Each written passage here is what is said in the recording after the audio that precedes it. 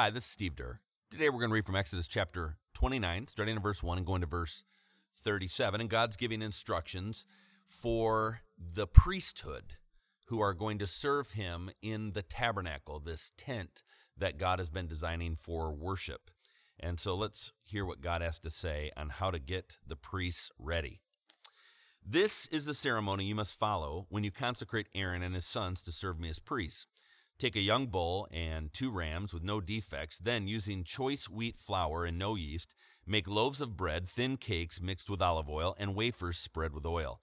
Place them all in a single basket and present them at the entrance of the tabernacle, along with the young bull and the 2 rams. Present Aaron and his sons at the entrance of the tabernacle and wash them with water. Dress Aaron in his priestly garments, the tunic, the robe worn with the ephod itself, and the chest piece. Then wrap the decorative sash of the ephod around him. Place the turban on his head and fasten the sacred medallion to the turban. Then anoint him by pouring the anointing oil over his head. Next, present his sons and dress them in their tunics. Wrap the sashes around the waists of Aaron and his sons and put their special head coverings on them. Then the right to the priesthood will be theirs by law forever. In this way you will ordain Aaron and his sons. Bring the young bull to the entrance of the tabernacle, where Aaron and his sons will lay their hands on its head. Then slaughter the bull in the Lord's presence at the entrance of the tabernacle. Put some of its blood on the horns of the altar with your finger, and pour out the rest at the base of the altar. Take all the fat around the internal organs, the long lobe of the liver, and the 2 kidneys and the fat around them, and burn it all on the altar. Then take the rest of the bull, including its hide, meat, and dung, and burn it outside the camp as a sin offering. Next, Aaron and his sons must lay their hands on the head of one of the rams. Then slaughter the ram and splatter its blood against all sides of the altar. Cut the ram into pieces and wash off the internal organs and the legs. Set them alongside the head and the other pieces of the body. Then burn the entire animal on the altar. This is a burnt offering to the Lord. It's a pleasing aroma, a special gift presented to the Lord. Now take the other ram and have Aaron and his sons lay their hands on its head. Then slaughter it and apply some of its blood to the right earlobes of Aaron and his sons. Also put it on the thumbs of their right hands and the big toes of their right feet. Splatter the rest of the blood against all the sides of the altar. Then take some of the blood from the altar and some of the anointing oil and sprinkle it on Aaron and his sons and on their garments. In this way, they and their garments will be set apart as holy. Since this is the ram for the ordination of Aaron and his sons, take the fat of the ram, including the fat of the broad tail, the fat around the internal organs, the long lobe of the liver, and the 2 kidneys and the fat around them, along with the right thigh.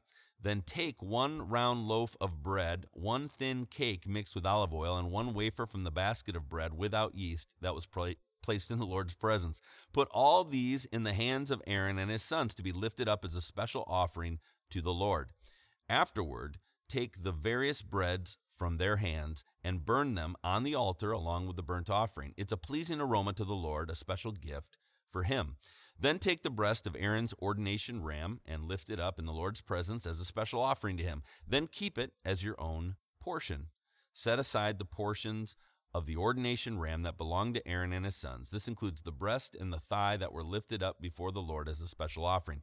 In the future, whenever the people of Israel lift up a peace offering, a portion of it must be set aside for Aaron and his descendants.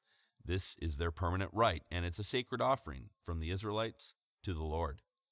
Aaron's sacred garments must be preserved for his descendants who succeed him, and they will wear them when they are anointed and ordained. The descendant who succeeds him as high priest will wear these clothes for 7 days as he ministers in the tabernacle and the holy place. Take the ram used in the ordination ceremony and boil its meat in a sacred place. Then Aaron and his sons will eat this meat along with the bread in the basket and the tabernacle entrance. They alone may eat the meat and the bread used for their purification in the ordination ceremony. No one else may eat them, for these things are set apart and holy. If any of the ordination meat and bread remains until the morning, it must be burned. It may not be eaten, for it is holy. This is how you will ordain Aaron and his sons to their offices, just as I have commanded you. The ordination ceremony will go on for 7 days. Each day you must sacrifice a young bull as a sin offering to purify them, making them right with the Lord. Afterward, cleanse the altar by purifying it. Make it holy by anointing it with oil. Purify the altar and consecrate it every day for 7 days. And after that, the altar will be absolutely holy, and whatever touches it will become holy. Man, I wish I would have done better in biology. That's a lot of body parts from animals I had to read there. So what's going on here? Moses' brother, Aaron, and his family have been called upon by God to be ordained, to become the priests that will facilitate the worship between the people of Israel and God. But as this passage points out, there's a lot of purifying work that must be done to serve in that role. And this section speaks about the process called consecration, which means to make holy. It's the process of being set apart for God's purposes. The priests were coming into contact with the divine, the holy, and they have to be prepared and made holy.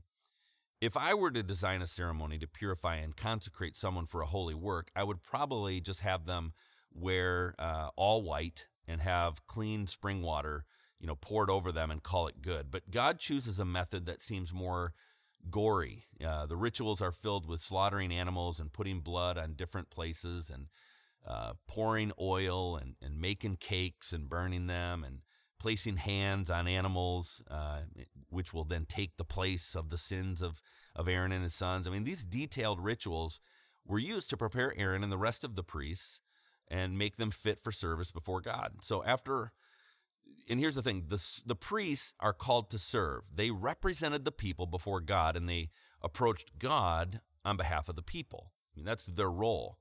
What I find fascinating is that God wanted the whole nation of Israel to serve as his priests, his representatives in the world.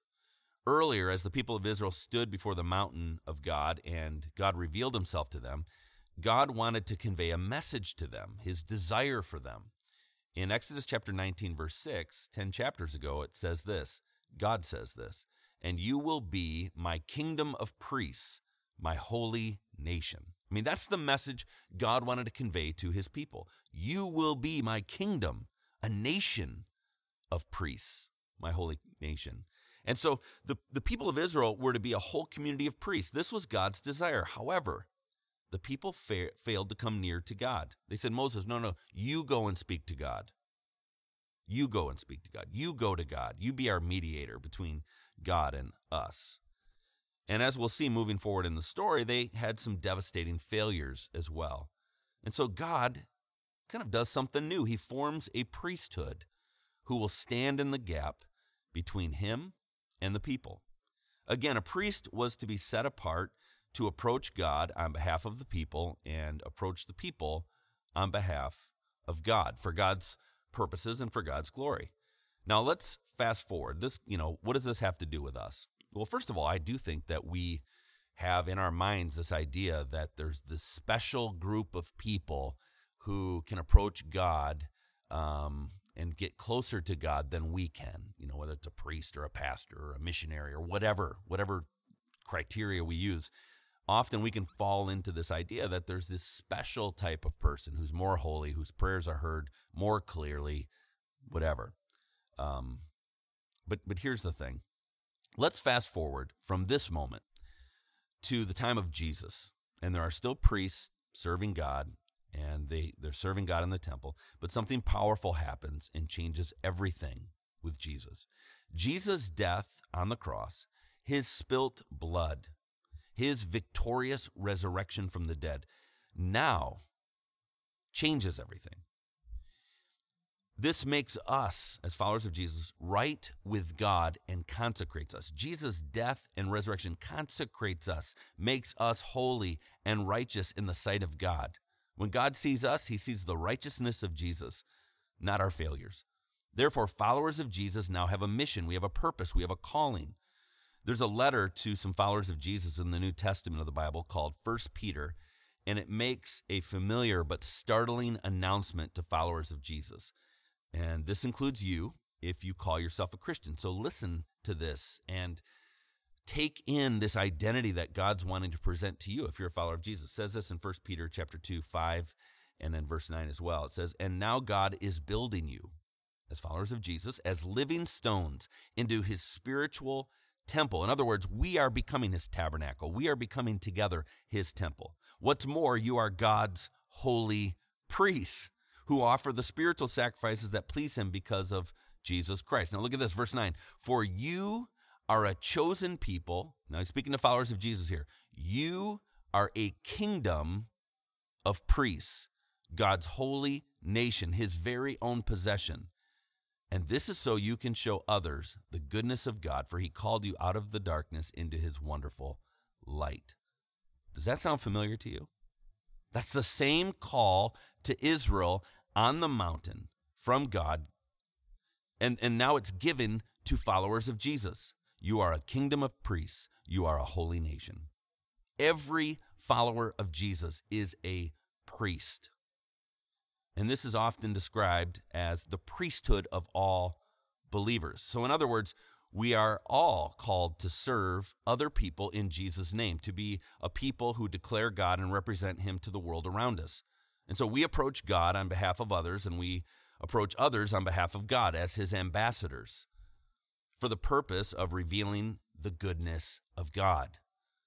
We are consecrated, made holy, ordained, not by the blood of bulls or the baked cakes offered before God, but we are consecrated, we are commissioned, we are ordained as priests of God by the blood and body of Jesus and by our baptism. And Jesus, who sacrificed himself for us, made the way so that we might serve the world for his purposes and his glory. So for us today, remember, you, if you're a Christian, you are God's priest, called to be a part of God's purposes. What does that mean for us today? Here's some questions for us. How can you today approach God on behalf of others? How can you approach God on behalf of others? It might mean praying for someone in need. It might mean prayer for someone that they might experience a relationship with God. But what would it mean for you to approach God on behalf of others, to go to God for someone else today? And then how can you approach people around you on behalf of God? Maybe it's offering encouragement. Maybe it's sharing truth. Maybe it's sharing God's love in a tangible, practical way. Maybe it's being generous. But how can you approach people on behalf of God? As God's priest today, what is God saying to you? And will you say yes? Let's pray. Here we are, Lord. Send us. In Jesus' name, amen. Have a great day.